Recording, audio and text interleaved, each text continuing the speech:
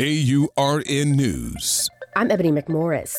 A verdict in former President Donald Trump's civil fraud is expected today. The New York judge overseeing the case has already found Trump guilty of fraud and now must decide what penalties he and his company should pay. State Attorney General Letitia James is seeking $370 million and a ban on Trump doing business in New York. Meanwhile, the prosecutor in Donald Trump's Georgia election case will be back on the stand today. Fulton County District Attorney Willis strongly denied wrongdoing when she took the stand Thursday and told lawyers for one of Trump's co-defendants that her relationship with the deputy prosecutor should not disqualify her from the case and refuted allegations that she benefited financially from hiring the prosecutor.